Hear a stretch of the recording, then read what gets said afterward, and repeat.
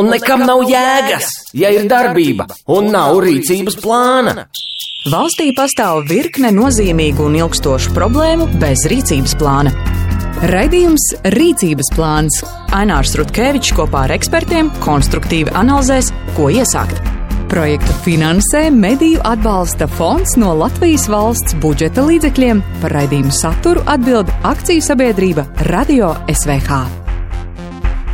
Esiet sveicināti raidījumā Rīcības plāns šīs sezonas noslēdzošajā raidījumā. Un tāds zīmīgs, jo jau no nākamās otrdienas, tieši pēc nedēļas 1. februārī Latvijā sāks darboties depozīta sistēma, respektīvi varēsim beidzot līdzīgi kā daudzās, kā mēdz teikt, civilizētās valstīs, nodot stikla, plastmasas, taru, taromātos vai arī veikalos pretī saņemot naudas atlīdzību un tādā veidā cerams padarot krietni vien tīrāku apkārtējo vidi. Lai runātu par to, kā šī sistēma darbosies, kas ir tie būtiskākie jautājumi, kas varbūt cilvēkiem vēl aizvien nav skaidri, šajā ziņā uz sarunu esmu aicinājis SIA depozīta sistēmas operators valdes priekšsēdētāju Miku Stūrīti. Labdien! Labdien! Kā vienmēr dodam vārdu raidījumā arī klausītājiem. Šoreiz viņiem jautājām, ko viņi domā par depozīta sistēmas ieviešanu Latvijā, kādas cerības ar to saista vai paši šo sistēmu labprāt izmantos, tā ka lūk ieskicējam dažas no klausītāju atbildēm jūsu uzmanībai. Tas, ka Latvijā būs depozīta sistēma, vērtē pozitīvi. Esmu arī redzējis, ka pie lielākajiem lielveikaliem ir izveidot atsevišķu paviljonu. Varbūt nav līdz galam vēl skaidrs par to, vai varēs nodot arī ārzemēs izstrādātus skārta un stikla pudeles, bet jā, kopumā sen jau gaidīja, ka tādi būs un man liekas ļoti pozitīvi. Es esmu ļoti priecīga, ka beidzot ir tā depozīta sistēma, jo es tad ceru, ka visi parki un skvēri būs tīrāki, jo cilvēki, kuriem vajag naudu vairāk, tie tiks nolasīti. Bet man personīgi šī depozīta sistēma īsti neliekas nepieciešama, jo es šobrīd šķiroju atkritumus un pie mājām visu sašķiroju un netaisos nekur neko nest. Visi jau laikam gaidām, kas ir bijuši kaut kur ārzemēs piedzīvojuši, ka var nodot izlietotās limonādes pudeles, ūdens pudeles vai vēl nesko. Esmu šo redzējusi un arī lietojusi gan Vācijā, gan Lietuvā. Man vecāki dzīvo tuvu Lietuvai, un tad bieži vien brauc uz turien iepirkties, un tad arī mājās krājotās pudeles, lai tad, kad nākamreiz brauktu atkal uz Lietuvu, varētu tās nodot aparātos. Jā, tas ir ērti. Tas ir ērti, tas ir labi. Gaidām. Beidzot, tā depozīta sistēma būs ieviesta Latvijā. Sen jau mums to vajadzēja. Tagad es gaidu, kad varēs ar vilcienu aizbraukt uz Eiropu. Tāda lūk klausītāju viedokļi šajā te jautājumā. Jautāšu tad uzreiz sarunas dalībniekam Mikam Stūrītim. Cik gatavi esam šobrīd vispār depozīta sistēmas startam jau pēc nedēļas? Mēs esam pilnībā gatavi. Jā, tad depozīta sistēma sāks strādāt. Mēs plānojam, ka būs uz depozīta sistēmas pirmo sākuma datumu darbosies apmēram 1400 punkti, no kuriem apmēram puse būs automātiskie un puse būs manuāli pieņemšanas punkti, bet tas, ko mēs arī redzam un ko darīsim arī ar katru dienu, arī ar 2. 3. februārī un uz priekšu, šis taromātu skaits turpinās pieaugt, līdz mēs uz 1. māju mūsu aplēs jau, ka būs apmēram 1000 taromātu. Jā, un tad atlikušās 400-500 vietas būs manuāls. Jo šis vietu skaits mēs arī paredzam, ka viņš nekad nebūs statisks, ja viņš vienmēr mainīsies. Sākumā viņš pieaugs, pēc tam viņš dzīvos līdzi arī, kā attīstās arī veikalu skaits Latvijā. Ja? Kāda veikala nāk klāt, kāda veikala garās ciet, ja? Un tādā veidā. Pēc kādiem principiem ir atlasītas šīs te vietas, kur ir jābūt taromātiem vai arī kur ir jābūt šīs te tāras pieņemšanas punktiem, vai tie ir pilnīgi visi veikali, kas tirgo kaut vai minerālu ūdeni savā sortimentā? Tad pirmais priekšnoteikums šai atlasē, un tas sakrīt arī ar to, kas ir rakstīts arī iepakojuma likumā. Ja, tad pirmkārtām veikals tirgo dzērienus, ir depozīta iepakojumā. Un otrs kritērijs, kas nosaka obligāti vai nē, tas ir veikala izmērs. Un tad Rīga un lielās pilsētas vai valsts nozīmes pilsētas tādas 10. Jā, tātad tur šis kritērijs ir 300 kvadrātmetri vai vairāk tirzniecības zāles platība. Jā, un savukārt pārējās teritorijās 60 kvadrātmetri. Pavisam mazu lauku veikaliņu vai kioski, tiem nav jāiesaistās. Tiem nav, bet ir iespēja darīt to brīvprātīgi. Jā, šobrīd jau ir vairāk kā 111. Jā, jau ir veikali, jau ir noslēguši līgumus, kuri to darīs brīvprātīgi. Vēl vairāk 10 ir šobrīd to pievienosies sistēmai līdz vasaras laikā, ja pavasarī vasarā. Tā kā arī tāda iespēja ir, un ja veikals kaut vai ir 20 kvadrātmetri, to vēlās, ja, saviem pircējiem kā papildus servisu nodrošināt, mēs kā operators slēdzam līgumu. Jā. Lai izvietotu taromātu, piemēram, tās izmaksas ir uz veikalu pleciem? Tad taromāts, kāds kritērijs ir taromāta izvietošanai? Ja? Tad tas ir pirmkārtām prognozējamais pieņemamā iepakojuma apjoms. Pat cik iepriekšējas pieredzes nav, tad mēs kā kritēriju noteicām tad gada laikā vidēji pārdotais apjoms, ja? Tad cik veikals ir pārdevis, ja? Un tad sasniedzot noteiktu skaitu, ja konkrēti tas ir 3000 vidēji mēnesī gada laikā, tad operators arī piedāvā bez maksas tirgotājiem uzstādīt taromātu. Ja, un taromātu mēs nodrošinām tādā gadījumā bez maksas. Tas, kas ir jāizdara, tirgotājiem jāsagatavo vieta, jānodrošina elektrība, internet pieslēgums un tādas lietas. 11. janvārī, redzu aģentūrā Leta, bija ziņa, vēl nav noslēgta līguma par depozītu sistēmas ieviešanu 95 tirzniecības vietās, kur tas būtu obligāti. Tā ir tāda ļaunprātīga nevēlēšanās iesaistīties šajos gadījumos no tirgotāja puses sistēmā vai kāda objektīva apsvēruma, kas ir aizkavējuši šo procesu? Mēs to vairāk, mēs šobrīd, es negribētu saukt to par ļaunprātīgu, bet tā ir tāda novilcināšana no mūsu viedokļa. Kā mēs redzam, šis skaits samazinās, ja šobrīd tie ir apmēram 70, ja, tad, kas ir palikuši tur. To skaitā arī dažas varbūt ir tādas viena lielāka ķēde, ja, kur, kad beidzot šo lēmumu pieņems, ja, būs vēl par 28 vietām mazāk. Bet, katrā ziņā tā ir informācija, mēs esam šo sarakstu balstījuši, kur saskaņā ar mūsu informāciju vai viņu pašu sniegto informāciju tirgotāji viņiem ir obligāti jāpieņem, ja, bet ir kaut kāda iemesla, kāpēc viņi pagaidām šo līgumu nav parakstījuši, bet, mēs šo līgumu esam gatavi parakstīt jebkurā brīdī. Kādas sankcijas ir paredzētas, ja neiesaistās sistēmā līdz 1. februārim tiem, kam tas ir obligāti jādara pēc likuma? Jā, tad valsts vides dienests kā uzraugošā iestāde, kas uzrauga depozītu sistēmas darbību, viņiem ir tiesības piemērot sankcijas, ja, tad tās ir piespiedu naudas, vai kas vienkāršā valodā runājot soda naudas, kuras var tirgotājiem uzlikt, un tur šīs te apjoms svārstās, ja, tur ir līdz pat 10 000 eiro. Ja. Ķeramies pie praktisko jautājumu puses. Mums ir pāris minūtes laika līdz pauzei, varam iziet jau dažiem jautājumiem cauri. Kā tad konkrēti šī sistēma darbosies, cik liels depozīts būs jāiemaksā pērkot iepakojumu, attiecīgā iepakojumā jau dzērienu, piemēram, cilvēkiem veikalā, un kā šo te naudu viņš saņems atpakaļ un kur to varēs tērēt pēc tam? Jā, tātad no 1. februāra, tātad pēc nedēļas, sāks parādīties veikalu plauktos jau produkti ar depozītu zīmēm. Jā, jo, varam aprakstīt tā, lai vizuāli varbūt klausītāji var iedomāties, kāds izskatās šis marķējums. Jā, tas ir pudeles simbols. Jā, tātad, kurš simbolizē mums, un ir divi veidi šīs zīmes. Klausītājiem, pircējiem gan nav jāatšķir, viņas ir svarīgi tikai, ka kāda no šīm zīmēm ir uz šo iepakojumu. Skatītājiem varam parādīt tā no attāluma, kā viņas izskatīsies šeit, lūk, viņas redzams ir. Tātad viena tātad ar bez burtiem, tātad šī pudelīte simbolizē vienreiz izmantojamo iepakojumu, kas tālāk nokļūst pārstrādē, tiek pārstrādāts un no kur tiek gatavots gan jauns iepakojums, gan citas lietas. Savukārt tie burtiņi AU, otrai zīmītei nozīmē atkārtot uzpildāms, un tas ir iepakojums, kurš netiek pārstrādāts, bet tiek atkārtotai uzpildē, kas ir vēl labāk, vēl draudzīgāk, jo nav jātēra enerģija, lai pārkausētu, ja, tad pildam vēlreiz ūdeni vai alu, ja, un tas tā kā stikls un pēc pudeles. Latvijas gadījumā tas ir stikls. Latvijas gadījumā, Latvijā šobrīd atkārtot tiek uzpildīts stikls. Ja. Skārts manuprāt, nevienā valstī netiek atkārtot uzpildīts. Savukārt plasmas iepakojums ir valsts, kā piemēram Vācija, kur ir arī senas tradīcijas, kur atkārtot tiek uzpildīts arī plasmas iepakojums. Tās tāds cietas pudeles, varbūt kāds ir bijis Vācijā, tad tur limonāds dažreiz mēdz būt tādās cietās plasmas pudelēs.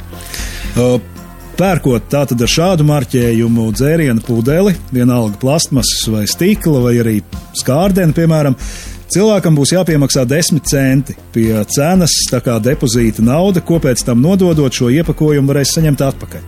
Pilnīgi precīzi, jā, tātad pērkot, tik iemaksāt 10 centu depozīta maksa, vai drošības maksa, vai ķīles nauda, kas ir kā garantīja tam, ka šo iepakojumu atgriezīs atpakaļ. Un, kad šo iepakojumu atgriež, šie 10 centi tiek saņemti atpakaļ. Lai varētu nodot šo taru pēc tam depozīta sistēmā, tai ir jābūt nebojātai ar korķi, bez korķa. Tad būtiski ir, ka tara nav bojāta, tad stikla iepakojums nav saplēsts, skārda iepakojums un pet iepakojums nav saplacināts, ir redzams nolasāms svītru kods. Jā, tātad, etiķets vai vismaz tāda daļa etiķets, kur ir šis kods, jā, tātad, un depozīta zīme, kas apliecina to, kad šis ir depozīta iepakojums, jā, jo, te pārējais periodā būs arī iepakojums iepriekš laistais tirgū, jo tiks iztirgots rezerves, uz kura nebūs, līdz ar to var sanākt, ka viena varbūt šķirnes alus ir 2 pudeles, uz vienas ir depozīta zīme, uz otras nav. Ja? Veikalā, protams, arī papildus šai depozīta zīmē arī uz cenu zīmes būs norādīts, un, protams, ka depozīta maksa, jā, par to, kurai nebūs šī depozīta zīme, nebūs jāmaksā. Ja? Gribās cerēt, ka cena atšķirsies tiešām arī dabā šajā gadījumā visos veikalos. Mums maza pauzīte obligāti tagad ir jāpaņem, un pēc tam turpināsim sarunu par depozīta sistēmu, kas jau pēc nedēļas Latvijā stāsies spēkā ar SIA depozīta sistēmas operators valdes priekšsēdētāju Miku Stūrīti. Un nekam nav jēgas, ja ir darbība un nav rīcības plāna. Valstī pastāv virkne nozīmīgu un ilgstošu problēmu bez rīcības plāna. Raidījums Rīcības plāns. Ainārs Rutkevičs kopā ar ekspertiem konstruktīvi analizēs, ko iesākt. Projektu finansē Mediju atbalsta fonds no Latvijas valsts budžeta līdzekļiem. Par raidījumu saturu atbild akciju sabiedrība Radio SVH. Turpinam raidījumu. Rīcības plāns atgādina noslēdzošais tas šajā raidījuma sezonā. Mums ir un runājam ar SIA depozīta iepakojuma operators valdes priekšsēdētāju Miku Stūrīti par depozīta sistēmu, kas jau no nākamās otrdienas, jeb 1. februāra visā Latvijā beidzot stāsies spēkā. Atgriežoties pie tiem praktiskajiem jautājumiem, visas pudeles, vismaz kas attiecās uz stikla taru, šajā sistēmā nepieņems. Kas tad ir tas, ko konkrēti cilvēki varēs nodot, par ko būs jāmaksā šie 10 papildus centi, un pēc tam par ko tad viņus varēs atgūt? Jā, tad ieviešot depozīta sistēmu, tas sākotnējais tvērums depozīta sistēmā ir tātad, ka tiek iekļauts visa veida bezalkoholiskie dzērieni, minerālu ūdeņi, limonādes, visa veida alus. Un vājie alkoholiskie dzērieni šobrīd ar alkohola saturu līdz 6%, tā skaitā arī sidrs, piemēram, līdz 6%. Tad šie dzērieni veidi, kas ietilpst. Kas neietilpst, tad visu veidu alkoholiskie, stipri alkoholiskie dzērieni, vīni, zirkstošie vīni un piena produkti. Eļļas, piemēram, arī neietilpst. Sīrupi vai konservi, jā, ir bijuši jautājumi, vai konservi ietilpst, nē. Arī burkas, teiksim, iepakojumi. Gurķu nevar šajā sistēmā. Tad, kad šo likumu gatavoja un tika daudz debatēts par to, kā varētu izskatīties dabā šis viss depozīta pasākums, tika runāts par to, ka laika gaitā likumu varētu papildināt ar jaunām iepakojumu kategorijām un attiecīgi vajadzētu būt pielāgojumiem arī šiem taromātiem. Vai šis jautājums ir atrisināts un vai tiešām nebūs jāmaina tad taromāti visi, ja gadījumā izdomās likumdevējs papildināt ar jaunām iepakojumu kategorijām nododamo depozītā taru? To mēs ņemam vērā, izvēloties taromātus, lai tie jau tagad, lai pat taromātu pamatfunkcija vai tās taromātu pieņemšanas daļa jau un smadzenes, ja mēs tā varētu teikt, jā, tad varētu tikt galā arī ar citiem iepakojuma veidiem, jā, tad, piemēram, ar stipru alkoholiskā dzērienu pudelēm, kas mēdz būt dažādu eksotisku formu, jā, vai piemēram, arī nākotnē tetrapakas, jā, tad to varēs pieņemt, bet, protams, sistēmai kā tādai, jo pieņemšana ir tā aizberga redzamā daļa, jā, tad sistēmā katra tāda būtiska sadaļas nākšana klāt, jā, tad prasa būtiski arī pārstrādāt šos procesus, bet atbildi tehnoloģijas būs gatavs to pieņemt, jā, būs, protams, nepieciešami papildinājumi, nezinu, piemēram, jauna tvertne, vairāk vietas arī, kas jāņem vērā, jā, arī tirgotājiem tādā gadījumā būtu jānodrošina, bet pašas tehnoloģijas būs, un ir jau tagad spējīgas pieņemt arī tetrapaku. Klausītāju sadaļā raidījuma sākumā izskanēja arī neziņa par to, vai Latvijā varēs šajā te depozīta sistēmā nodot, piemēram, Lietuvā, Igaunijā pirktu minerālūdens pudeli, ņemot vērā īpaši, piemēram, Valgā šī varētu būt aktuāla lieta. Jā, tad atbilde ir, ka Lietuvā, Igaunijā pirktai pudelē nevarēs nodot Latvijas sistēmā, jo, tāpēc, ka katrā valstī šī sistēma ir nacionāli neatkarīga, ja, tad pirmkārtām arī pakļauta konkrētos valsts regulējumiem. Sistēmas ir ļoti līdzīgas, bet ir nianses, un attiecīgi katrai valstī arī sava depozīta zīme. Jā, bet es arī vēlos teikt to, ka tas, kas varbūt līdz šim, kamēr Latvijā nebija depozīta sistēma, Lietuvā, Igaunijā bija, tad bija aktuāli vest atsevišķus produktus Latvijā pirktus, nopirkt šeit un vest nodot Lietuvā un Igaunijā, kas, ja to dara lielākos apjomos, grib arī atgādināt, nebija legāli. Ja, tad tie cilvēki riskēja patiesībā. Es šeit nerunāju par 1-2 pudelēm, bet, ja jūs vadat mikroautobusiņu ar pudelēm, var pat konsekvences iestāties diezgan nozīmīgas. Ja tos biznesa pamatiem mēģina uzlikt, ja? Jo tā ir krāpšana, ja, principā, jo par šo iepakojumu, kas Latvijā ir pirkts, neviens depozīta maksu samaksājis nav, ja, un es zinu situācijas, kurās Lietuvā ir pat krimināllietas ierosināts pret Latvijas iedzīvotājiem, kur to darījuši lielos apjomos, ja. Bet ieviešot Latvijā depozīta sistēmu, šī vajadzība pazūd, ja, jo visās 3 valstīs depozīta maksa vienāda 10 centi. Vienalga, kur mēs pērkam, ja, tad nebūs vairs šī vajadzība to darīt. Ja. Cita lieta, ka ja tu aiz robežas tajā pusē iepērcies, atved uz mājām, tad tu pēc tam to pētpudeli esi spiests izmest miskastē, vēlams pie šķirotajiem atkritumiem, nevis tu viņu var nodot depozītā, nedodoties atpakaļ uz kaimiņu zemi. Jā, šeit arī vēlos arī uzsvērt, ka depozīta sistēmas ieviešana nekādā veidā neatceļ atkritumu šķirošanas sistēmu. Ja. Un tā arī ir atbilde arī uz jautājumiem par depozīta sistēmas paplašināšanu tādā ļoti plašā mērogā. Ja, jo tur nevajadzētu arī noteikti tāda viena grāvja, kad depozīta sistēma vispār mums nav, iebraukt uzreiz otrā grāvī, kad mums depozīta sistēmā ietilpst viss, ja, un tad mēs faktiski pārceļam pilnīgi visu šo atkritumu tvertni uz veikalu. Jā. Ko veikalā nopērk, to pēc tam aiznes pilnīgi viss, jā, tas nav pareizi, jā, jo te arī ir ļoti būtiski, kāpēc šis sākums ir šāds un arī šis tvērums ir tāds, ja tāpēc, ka šeit ir mētiecīgi ielikt tie produkti, kurus cilvēki patērē pēc statistikas ar brīvā dabā un ārpus mājas. Līdz ar to tiem ir pastiprināta varbūtība un arī faktiski mēs redzam, kas notiek mežos pie upēm, ja ka tieši šis iepakojums veido 60-70% no tā iepakojuma, kas mētājās mežā, jā, vai dabā. Vēl tādi praktiski jautājumi par depozīta maksas saņemšanu atpakaļ. Tā būs, teiksim, taromātā čeka veidā, ko būs jāatprečo konkrētajā veikalā, vai varēs pie kases naudas izteiksmē cilvēks saņemt šo naudu atpakaļ?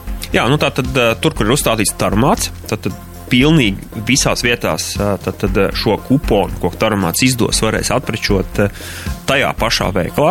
Uz kuponu arī būs rakstītas veikala adrese, kurā to var izdarīt. Ja gadījumā sajūg, viņš ieliekās maciņā un pēc tam aizmirstās un ir vairāk veikalu, tad vienmēr varēs izlasīt.